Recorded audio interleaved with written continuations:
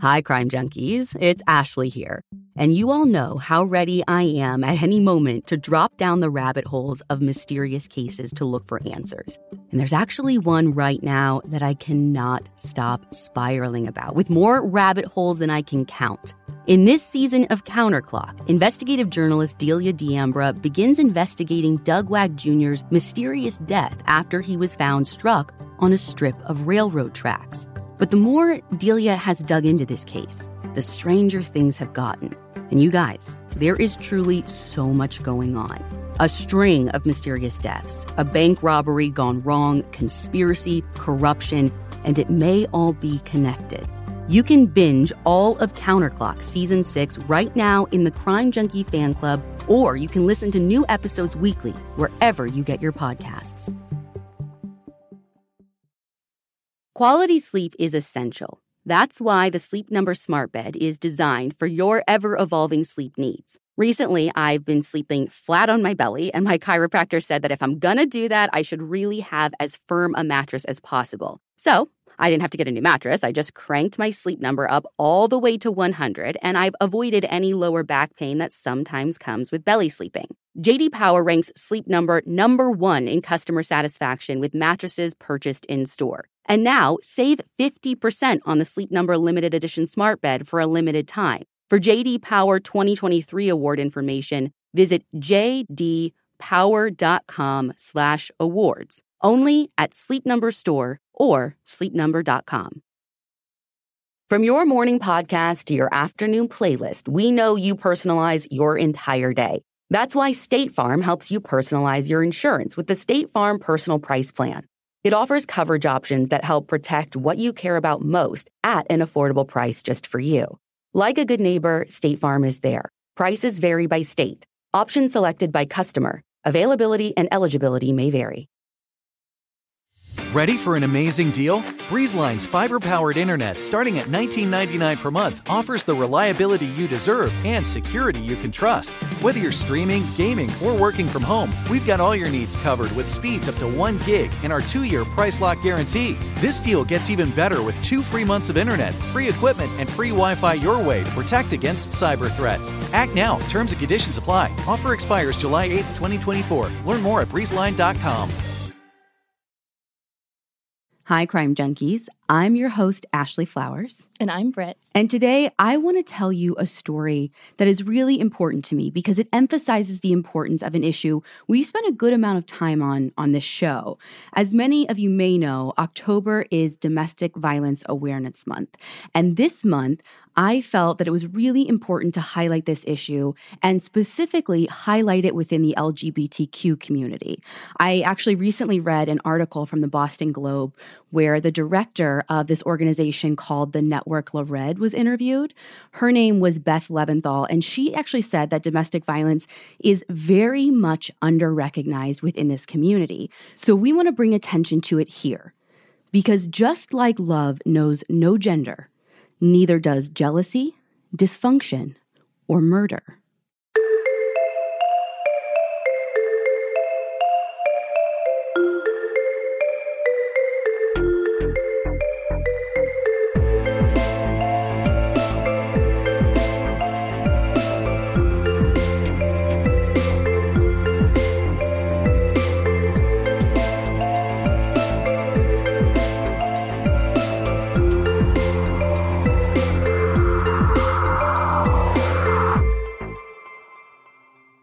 Our story starts in Western Massachusetts, and one of the best, or maybe worst things, depending on how you look at it, about a region like this is that everybody knows everybody. Or if you don't know them, you probably know someone who does. And this is also true of groups within those communities, like paramedics, local law enforcement, emergency medical personnel. Everyone is familiar. Right. Anna Marie Cochran-Rintala grew up in a big, tight-knit Italian-Irish family in Western Massachusetts. She loved animals and especially loved her dog, who she named Snuggles. And She had another dog named Charlie, which is a great name for a dog, I'm just saying. We approve. So it was very clear from a young age that she had a heart for service. According to Daily Hampshire Gazette, Anne Marie initially wanted to actually be a veterinarian when she was growing up, but she eventually found her path lay in helping people instead, and she chose to be a paramedic.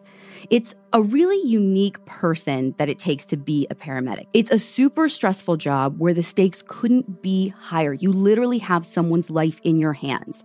You hold it close and you try and keep it safe. It is a service job in every sense of the word. Oh, definitely. And it's not a job where you just wake up one morning and go, I think I'm going to change careers and hop in the back of an ambulance. Like, you have to go to school and get special training and certification. Like, you have to really want and love to do this. Exactly. And finding a calling can be a really important part of growing up and maturing into adult, but it's far from the only thing that matters. There's, puberty, life experience, happy things, embarrassing things, making mistakes, forging milestones, and so much more along the way. And you start to learn who you are. And for Anna Marie, growing up also meant figuring out that she was a lesbian.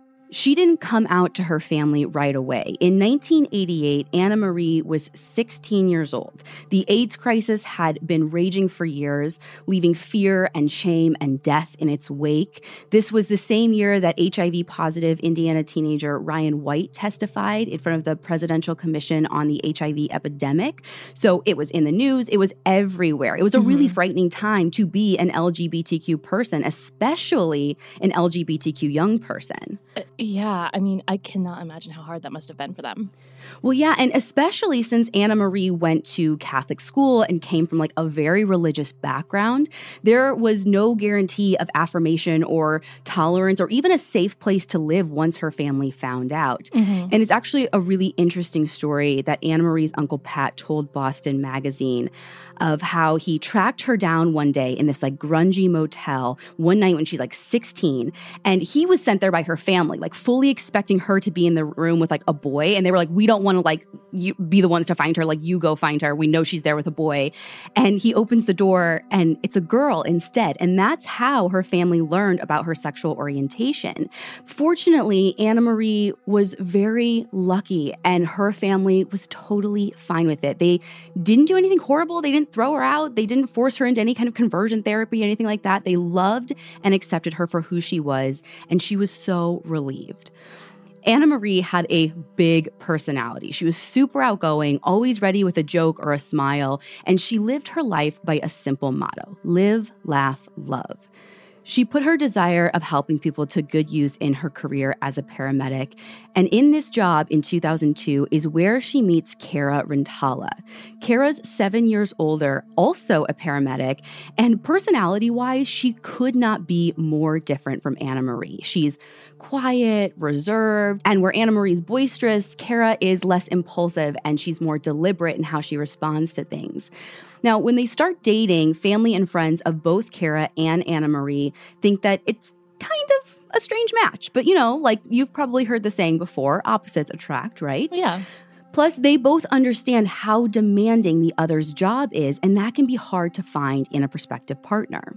So by 2005, things seem to be going great from the couple from the outside looking in.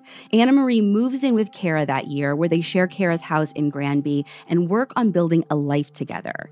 Now, their little family grows quickly after they move in together because soon after, in 2007, they adopt a baby girl named Brianna, and they get married a short time later.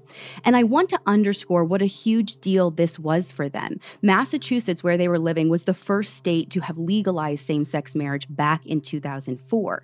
So like I said, from the outside, things were looking picture perfect. They were able to get married. They had their beautiful baby girl. They both worked rewarding and fulfilling jobs. All is well for a time.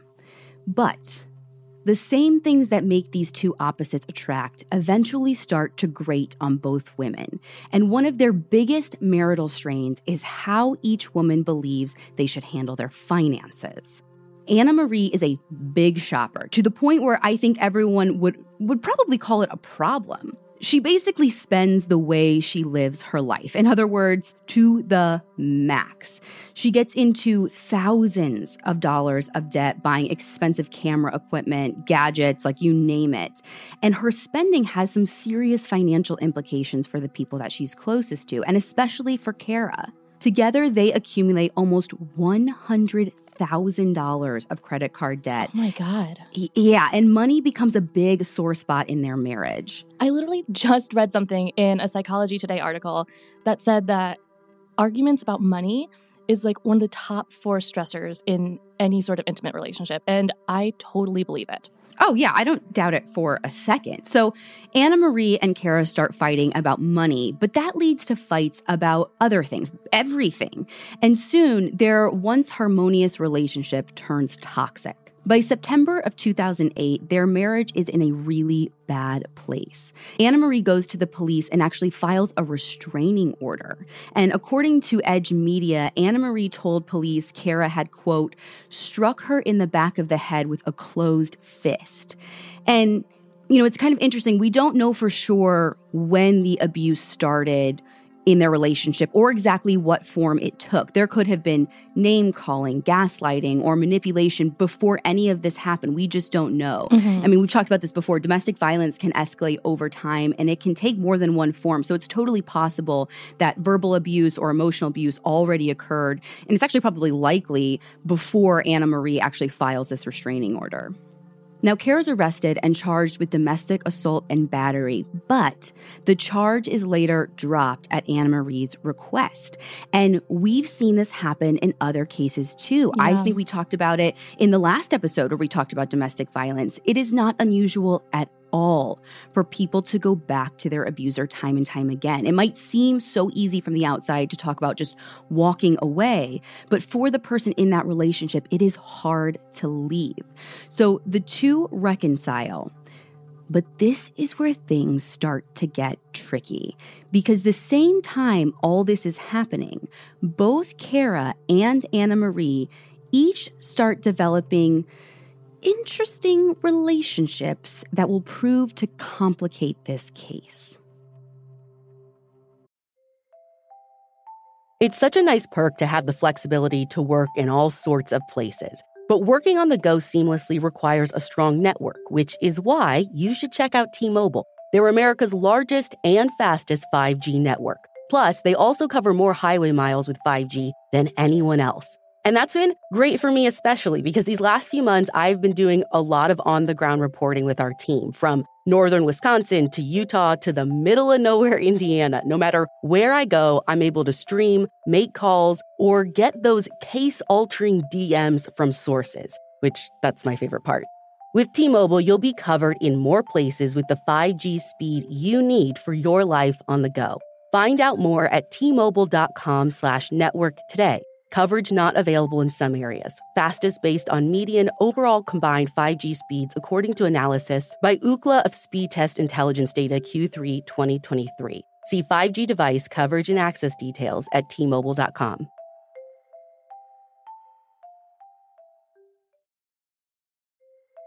This show is sponsored by BetterHelp.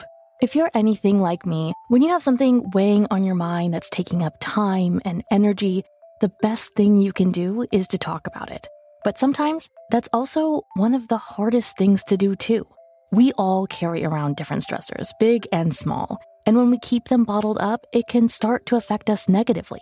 Therapy is a safe space to get things off your chest and to figure out how to work through whatever's weighing you down. If you're thinking of starting therapy, give BetterHelp a try. It's entirely online, designed to be convenient, flexible, and suited to your schedule. Just fill out a brief questionnaire to get matched with a licensed therapist and switch therapists at any time for no additional charge. Get it off your chest with BetterHelp. Visit BetterHelp.com/CrimeJunkie today to get 10% off your first month.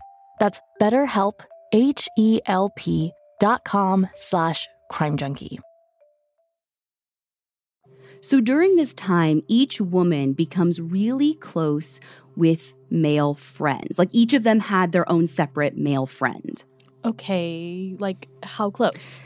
Emotionally close. Like, it's strictly platonic, and there's no evidence whatsoever to even suggest that either friendship even turned sexual or crossed romantic lines. But there's definitely some emotional ties being formed here. See, Anna Marie is super close with her coworker, Mark, to the point that Mark even gives her a credit card.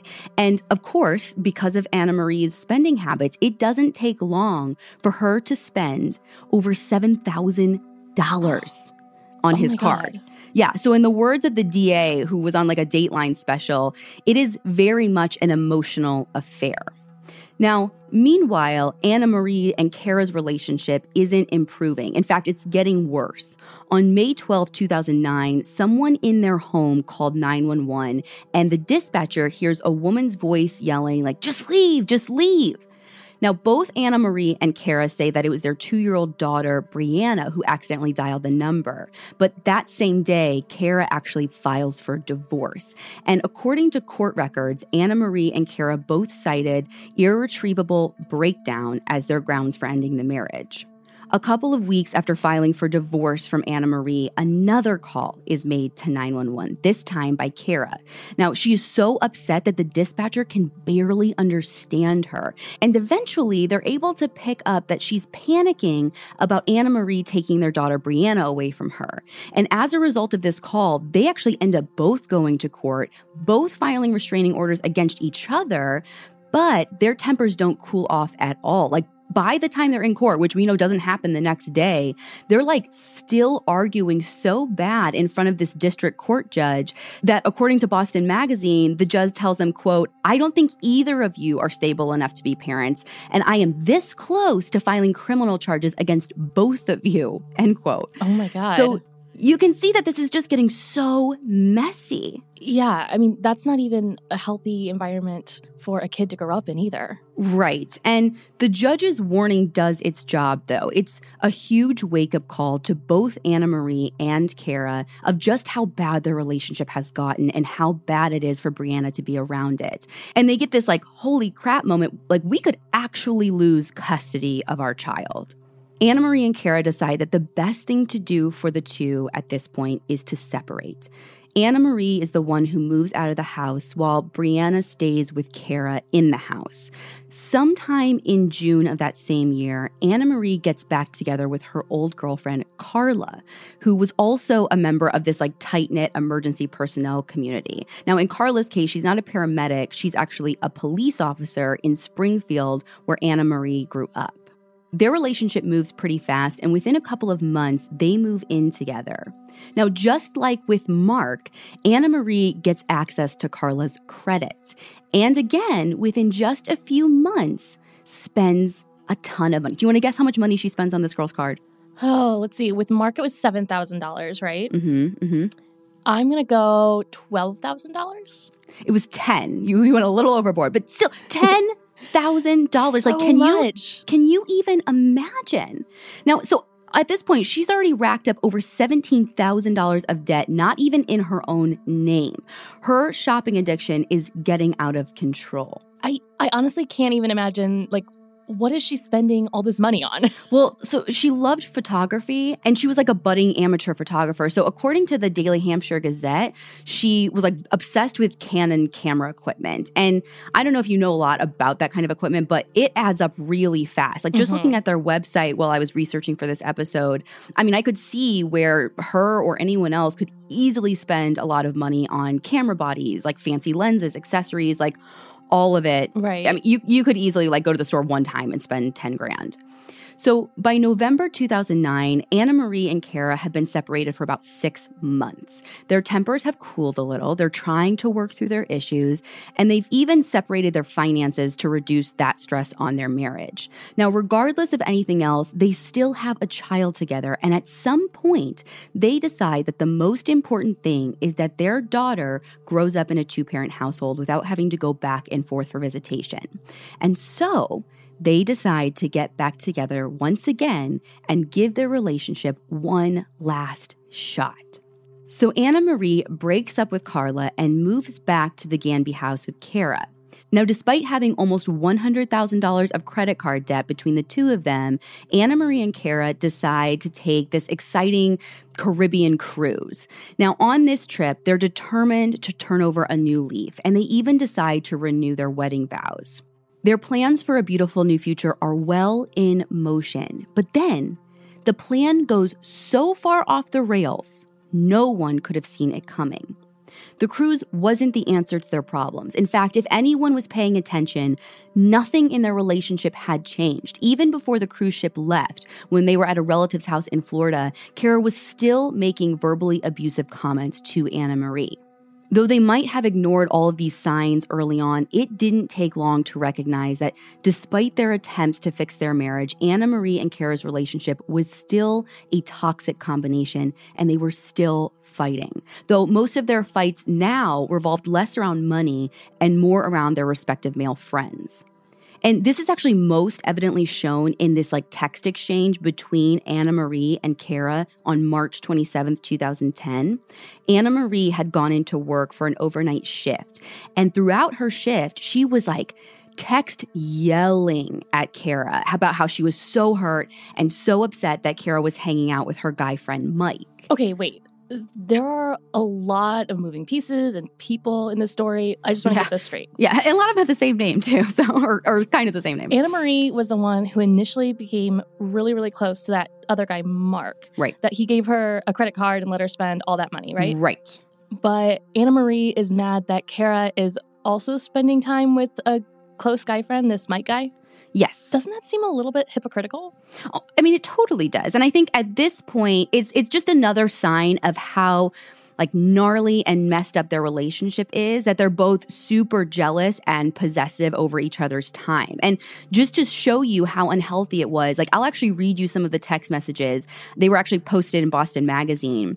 So Anna Marie writes, quote, and this is in all caps, mind you, quote, "It's becoming very clear how you feel about me. I don't like feeling this way. You are my wife. I hate the relationship we have," end quote. To which Kara replies, quote, "Okay, you being over the top and crazy for no reason. It's okay. He's my friend, period. Not doing anything wrong," end quote. And then Anna Marie comes back, quote, "You are rude. I'm gonna leave. You don't give a shit. You are rude and disrespectful," end quote. Wow, that's really intense. Yeah, not awesome. So after this shift where Anna Marie spends most of it fighting with her wife over text, she comes home like she would on any other morning. It's 8 a.m. and she's likely tired from working a full shift, likely tired from arguing with her wife, and ready to get some sleep. But she can't rest right away because Kara gets called into her job at this other fire department. So Anna Marie is left with Brianna. But not for too long, because it actually turns out that they didn't need Kara. So Kara ends up climbing back in the car and heads home to relieve her wife. So she just gets home a couple of hours later. It was one of those things where she basically showed up and they were like, "Nah, just kidding. We called you, didn't need you." So when Kara gets home, she decides that the best thing to do is probably to take Brianna out of the house for a while Anna Marie sleeps. Because listen, I don't have a kid, but I have enough friends who have kids to know that if a baby's not sleeping, you're not sleeping either. No one is sleeping. Yeah, right. So Kara goes out with Brianna. But when she walks out the door that day, her life would be forever changed. When she and her daughter get back home from their outing around 7 p.m., Anna Marie is nowhere to be found. Not up watching TV, not in her bed resting, but Kara notices that the basement light is on, so she goes to check. And what she finds is horrifying. The living room is where you make some of life's most beautiful memories, but your sofa shouldn't be the one remembering them. The new life-resistant high-performance furniture from Ashley Store is designed to withstand all the spills, slip-ups, and muddy paws that come with the best parts of life. Ashley Store's high-performance sofas and recliners are soft, comfortable, and easy to clean for more mess and less stress. Shop the life-resistant high-performance furniture in-store or online at ashley.com. Ashley, for the love of home. There, at the bottom of the basement stairs, is Anna Marie's broken, lifeless body. She's wearing just jeans and a sports bra, no shirt. Her face is bloody and swollen. And interestingly, she's covered in paint. Now, according to Mass Live, their daughter asks, "Mama down there?" Which is heartbreaking, but Kara can't even answer. She just scoops her up in her arms, bolts out of the house, running to the next door neighbor, Roy's house. When he answers the door, she thrusts her daughter into his arms and screams for him to call 911. And freaking out, Kara runs back home to Anna Marie's side. But what really struck me here is she doesn't attempt CPR or anything. She just, holds her, even though she's a paramedic. I don't know why. It feels off to me. You'd think she'd spring into action and start performing these life-saving measures. Okay, but I bet there's a huge difference in working on a stranger like you're trained to do and then having to work on a friend or a family member. And I know we say it all the time, but you never know how you're going to react in this sort of situation. Yeah, no, that's totally true. So it's there at the bottom of the basement stairs, clutching her wife's lifeless and paint-covered body, that police find Kara about 20 minutes later. But here's the thing.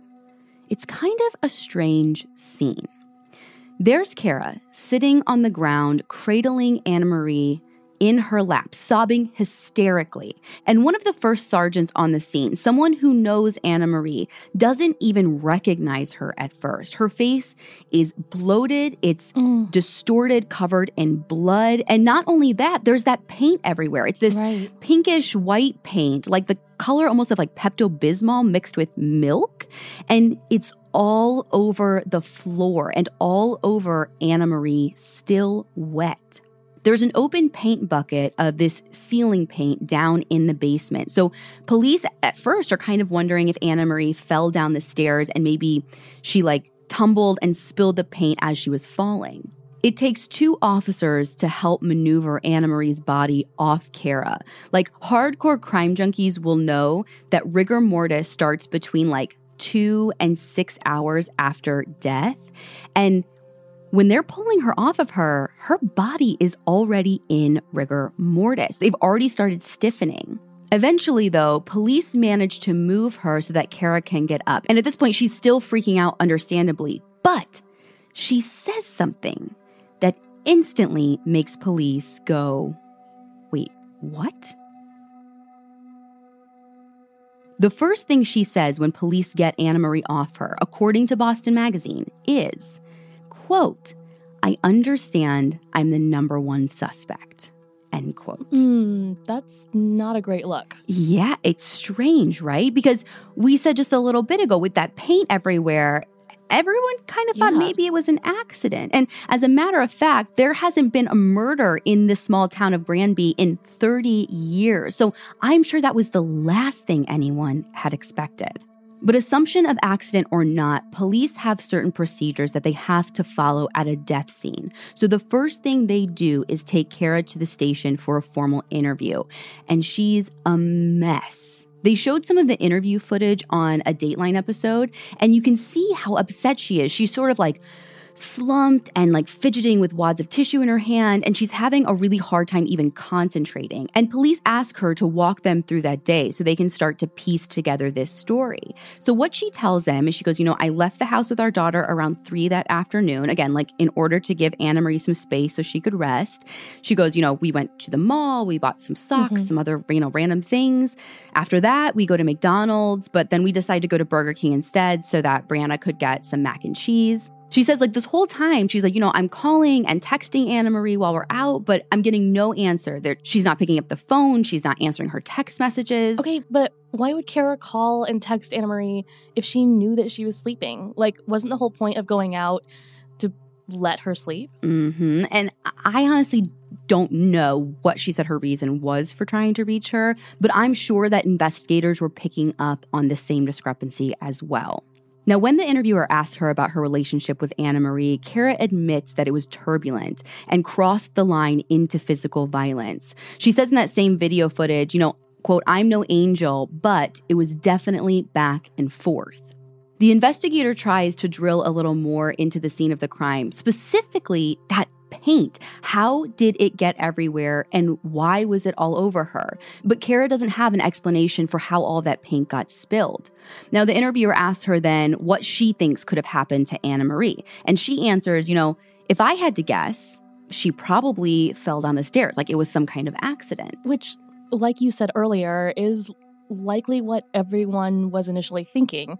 But if you thought it was an accident, what's with that whole prime suspect line? Yeah, it's a little inconsistent, but Yeah. that's the theme throughout this interview the whole time. Kara's tone is like swinging back and forth between grieving for Anna Marie and then complaining about her as a person. Like she'll say, she was lazy, she was abusive, she couldn't manage her money. And like, okay, maybe let the dust settle a little bit before like ripping this woman apart and like, pointing out all of your spouse's faults. But that's not what happens here. Every once in a while, Kara like switches and almost catches herself and apologizes for how she's talking about Anna Marie. But it's almost like she can't help it. And she keeps going on like this for a while throughout the whole interview. After a while, police decide to let Kara go. Now, at this point, not a suspect, not anything they can do to like keep her arrested. I mean, the autopsy hasn't come back. It still could be an accident. So they don't put her in custody. And now as a widow, she goes home to their daughter. While Kara is home with her daughter, trying to piece her life back together, police are busy working this case, learning as much as they can about Anna Marie, Kara, and anyone else in their lives. 4 days later, the autopsy report comes back. Now, while the numerous bruises across Anna Marie's back, legs, shoulders, face, all of it are consistent with falling down a flight of stairs, it turns out that it was in fact not her cause of death. Anna Marie didn't die from the fall. She died from blunt force trauma to the head, and she was strangled to death. And for whoever killed her, it took that person up to 4 minutes of holding on to Anna Marie's neck to finally take her life away. Because of the rigor mortis that we mentioned earlier, the medical examiner sets her time of death at some time before 3 p.m. that day. Now, in addition to her cause of death, they find something else interesting on Anna Marie. They find 10 cat hairs. Okay, why is that significant? Well, Anna Marie and Kara only had a dog. So it was official now that she was murdered, and this could be a clue as to who we're looking for. Like maybe we're looking for someone who has a cat. Right away, the district attorney gets involved, working with local law enforcement to try and uncover who brought homicide back to Granby. Immediately, a handful of suspects emerge, and right at the top is Anna Marie's ex-girlfriend, Carla, who she left abruptly towards the end of 2009. So not only is there this emotional motive, like she up and left you to go back to her ex or her current wife, but there's also this financial one. Not only did she leave you for someone else, but she leaves you with $10,000 in debt. And that's basically insult to injury right there, if you ask me. Now, Carla swears she couldn't have had anything to do with it because she was out of town. And that's something that police are going to have to look into. But Carla isn't the only suspect. Police also take a good look at another significant person in Anna Marie's life, her good friend and coworker, Mark. They were still super tight, even making plans to hang out that same time that Anna Marie was fighting with Kara about Kara's buddy Mike coming over. And just like with Carla, Anna Marie owed Mark a lot of money. So where was Mark that day? What was he doing? Now, according to him, the first time he talks to police, he says he's home all day. Then he changes his story. The second time he talks to them, Mark says that he's out running errands with his family. Wait, he has a family? Oh yeah, a wife and an adult daughter, neither of whom knew just how deep his feelings ran for Anna Marie. Okay, so why not just tell police that in the first place? Like, he doesn't do himself any favors by changing his story. I have no idea, and I don't think police could figure out his lies either, which made him look sketchy.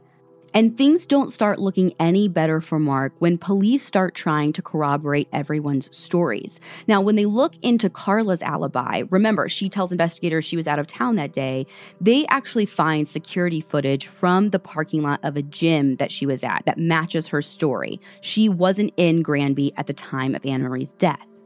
When they try to corroborate Mark's ever-changing story, they come across something much more interesting. The living room is where you make some of life's most beautiful memories, but your sofa shouldn't be the one remembering them. The new life-resistant high-performance furniture from Ashley Store is designed to withstand all the spills, slip-ups, and muddy paws that come with the best parts of life. Ashley Store's high-performance sofas and recliners are soft, comfortable, and easy to clean for more mess and less stress. Shop the life-resistant high-performance furniture in-store or online at ashley.com. Ashley, for the love of home. Police find out that on the day Anna Marie died, Mark had purchased cat litter, which had nothing to do with the actual murder itself, but It proves he has a cat. Right, which isn't looking good for Mark. The thing is, he's not the only one who isn't looking good. There's another person police have to look at, the person who's always looked at in an investigation when someone dies, the spouse. When police try to verify Kara's story for the day, what they find is interesting, to say the least. Even though Kara had receipts for all the places that she went, and the places do match up to her story, the times were off. Now, she said she left the house at about 3 o'clock on the afternoon of March 28th, but she doesn't show up on CCTV footage until around 5 p.m., leaving 2 full hours unaccounted for. But what really catches the eyes of investigators is what she's doing on those tapes. Now, the first trip to the store, like that mall or whatever, is pretty uneventful. But the tapes from the McDonald's that she stopped at show Kara driving her pickup truck to the back corner of the restaurant and then disposing of something in the dumpster. Now, in this footage, there's also a laundry basket and a bag in the back of her truck that can be seen. But when she reappears on cameras later at the next stop, the bag and the basket are gone. So police send teams to search the dumpsters around that McDonald's. And while they never find the basket or the bag, they do find something that looks very bad for Kara. They find bloody cleaning rags. Now, the problem is, when they test the blood for DNA, though, they don't get anything conclusive because they say that it's too degraded for any kind of positive match to Anna Marie. Okay, but, it's still blood. Nothing about throwing away bloody rags really says innocent. I do not like this. Well, yeah, and I think that's part of why they still cite this as evidence. But without any DNA that matches, or nothing for 100% certainty that even came from it as human, it's still not a smoking gun or anything. And it's more circumstantial than anything. Exactly. It's all circumstantial. And realistically, I get you have the video, but I bet it would even be really hard to prove that Kara for sure was the one that put it there, when you're thinking about a future trial, to me, this has reasonable doubt written all over it. Definitely. Now, by this point in the investigation, police have learned that their only other suspect, Mark, probably shouldn't be a suspect at all.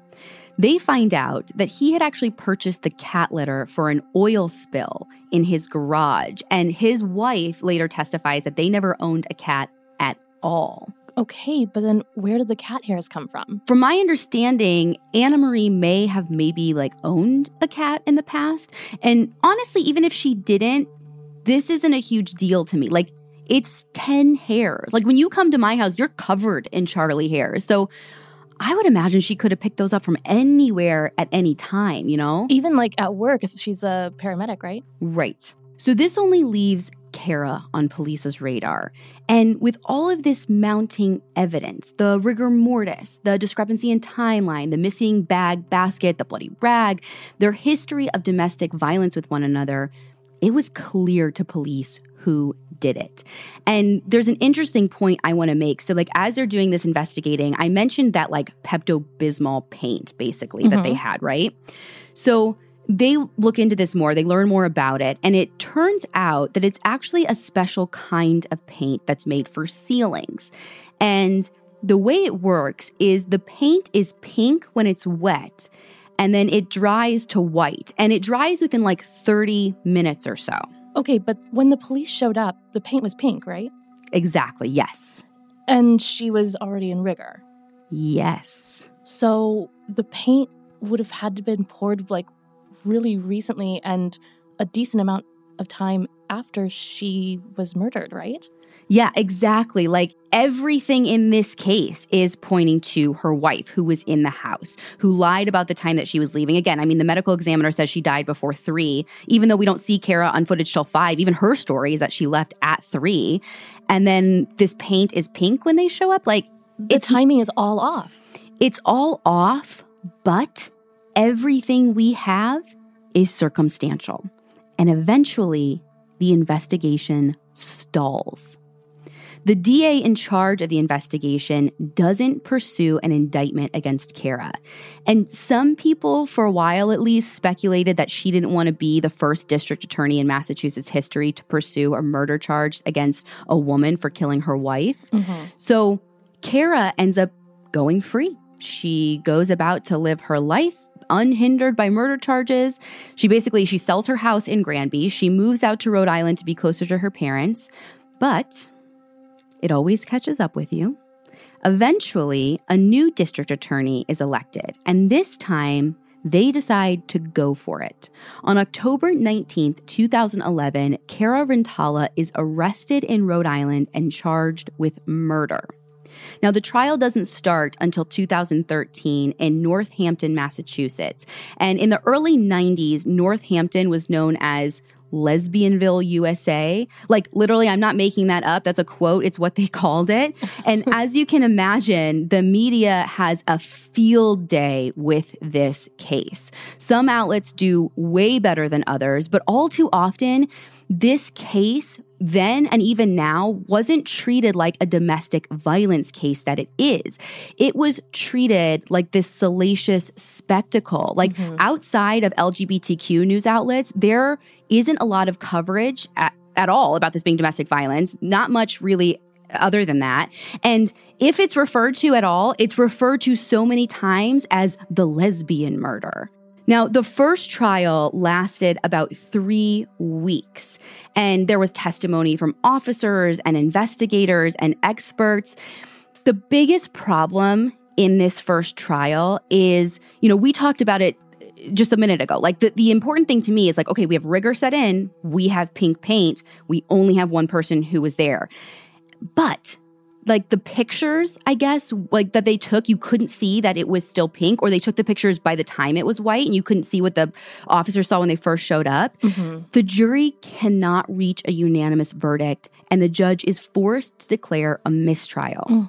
Now, the prosecution is convinced that they have the right person, so they decide to try the case again. In 2014, they go through the same process again. They seat a jury, they present the evidence, they leave the jury to deliberate, and deliberate they do, only to come back with an absolute stunner. Another hung jury. At this point, with 2 hung juries, Kara's defense team moves to have the indictment dismissed completely. It was cited in court records that, quote, retrial was barred by double jeopardy principles because the evidence presented at her second trial was insufficient to warrant a conviction, end quote. However, the judge denies this motion from Kara's team, and the Massachusetts Supreme Court agrees with them. So, Kara is tried a third time. This time, the prosecution changes their tactic. During the first 2 trials, they focus on Kara's means, motive, and opportunity to kill Anna Marie. The defense, meanwhile, focused on poking holes in all of that circumstantial evidence, especially those cat hairs. And they also point out that there was even a discrepancy in the medical examiner's report. I guess initially it had listed Anna Marie's time of death as unknown, but later it was changed to she died before 3. And we've seen this happen in other cases. Like off the top of my head, I can think of the Alice Crimmins case where basically the medical examiner got bullied into changing the time of death. Mm-hmm. Now, I haven't heard any reports of like that happening here in this case. I have no idea why he changed it, but I could see how this could put reasonable doubt in the minds of jurors. But in this third trial, the prosecution hammers home the strangest aspect of this case, the paint. They bring in a quality control engineer from a paint manufacturer. And as Dateline put it, this man's job is literally to watch paint dry. I didn't know that was a job. But he testifies that under ideal conditions, the paint should have been dry in about half an hour. But again, we said this, it was still wet. And like police saw at the crime scene, still pink. And according to the prosecution, and according to you and me, this proves that Kara tried to taint the scene and destroy evidence by pouring the paint all over Anna Marie's body. And if you even think about it more for like a little bit, Kara was with her body for 20 minutes, if you remember, from the time that she like told her neighbor to call 911 till like police showed up and she was like underneath her. So yeah. I don't know. They don't say exactly when it started turning white. I don't know that anyone was really like noticing or even looking for that or documenting that. But like the paint could have like very well been poured after 911 was called. Like nothing about the series of events makes sense. The defense, of course, questions the validity of the paint experiments, and they also claim that the prosecution and the investigators have an unconscious bias, that basically they've made up their minds about Kara and they're willfully sticking to it while ignoring other facts and not looking closer into other potential suspects like Mark or Carla. For the third time, a jury goes in to deliberate to decide if Kara Rintala is guilty or innocent. 4 full days pass before the jury comes back. This time, they have a verdict. Guilty of murder in the first degree. Kara's motion for a reduced charge down to second-degree murder or even manslaughter was denied, and she was sentenced to life in prison without the possibility of parole. Now, of course, the conviction was automatically appealed, but as of December 2017, when Kara's lawyers tried to get access to unaired Dateline footage, no new papers had been filed, per the Daily Hampshire Gazette. As we mentioned at the start of the show, October is Domestic Violence Awareness Month.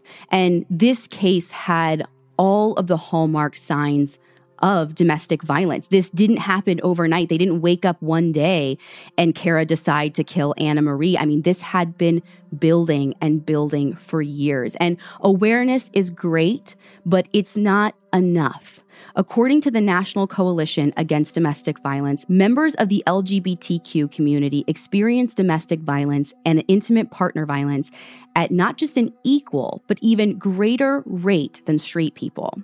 That same organization reports that, quote, 43.8% of lesbian women and 61.1% of bisexual women have experienced rape, physical violence, and or stalking by an intimate partner at some point in their lifetime, as opposed to 35% of heterosexual women, while 26% of gay men and 37.3% of bisexual men have experienced rape, physical violence, and or stalking by an intimate partner in their lifetime, compared to 29% of heterosexual men.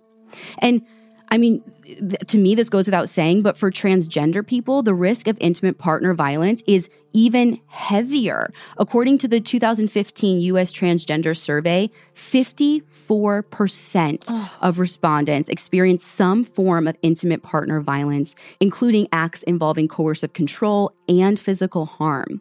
And they found that nearly half of respondents were sexually assaulted at some point in their lifetime.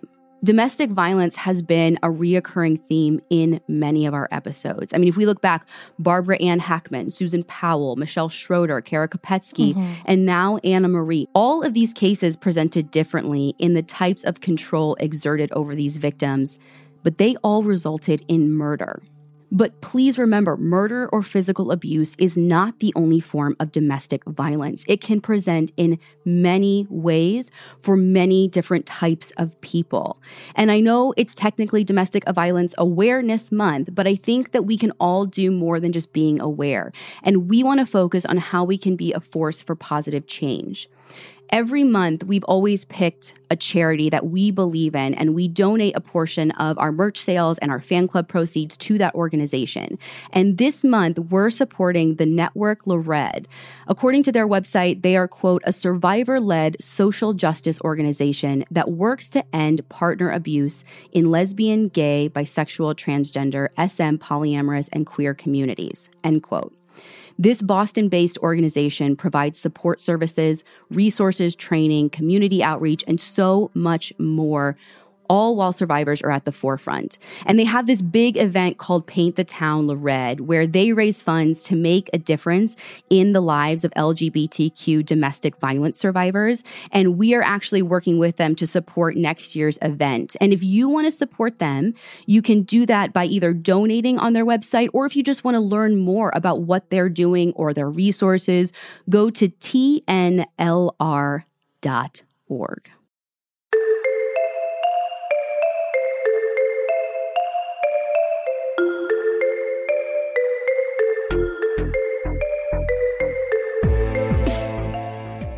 Again, you guys, I can't stress enough, if you want more information on this very serious issue, you can go to tnlr.org.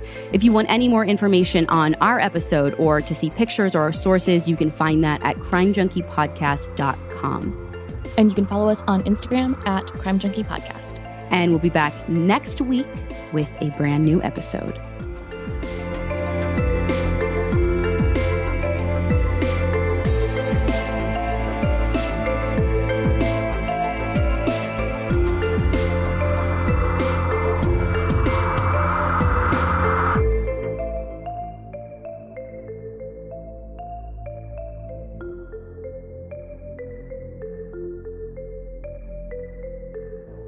Crime Junkie is an Audio Chuck production. So what do you think, Chuck? Do you approve? The living room is where you make some of life's most beautiful memories, but your sofa shouldn't be the one remembering them.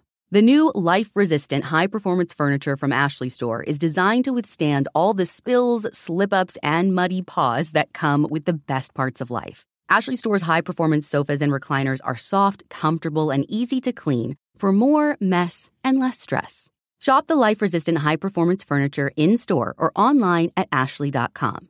Ashley, for the love of home.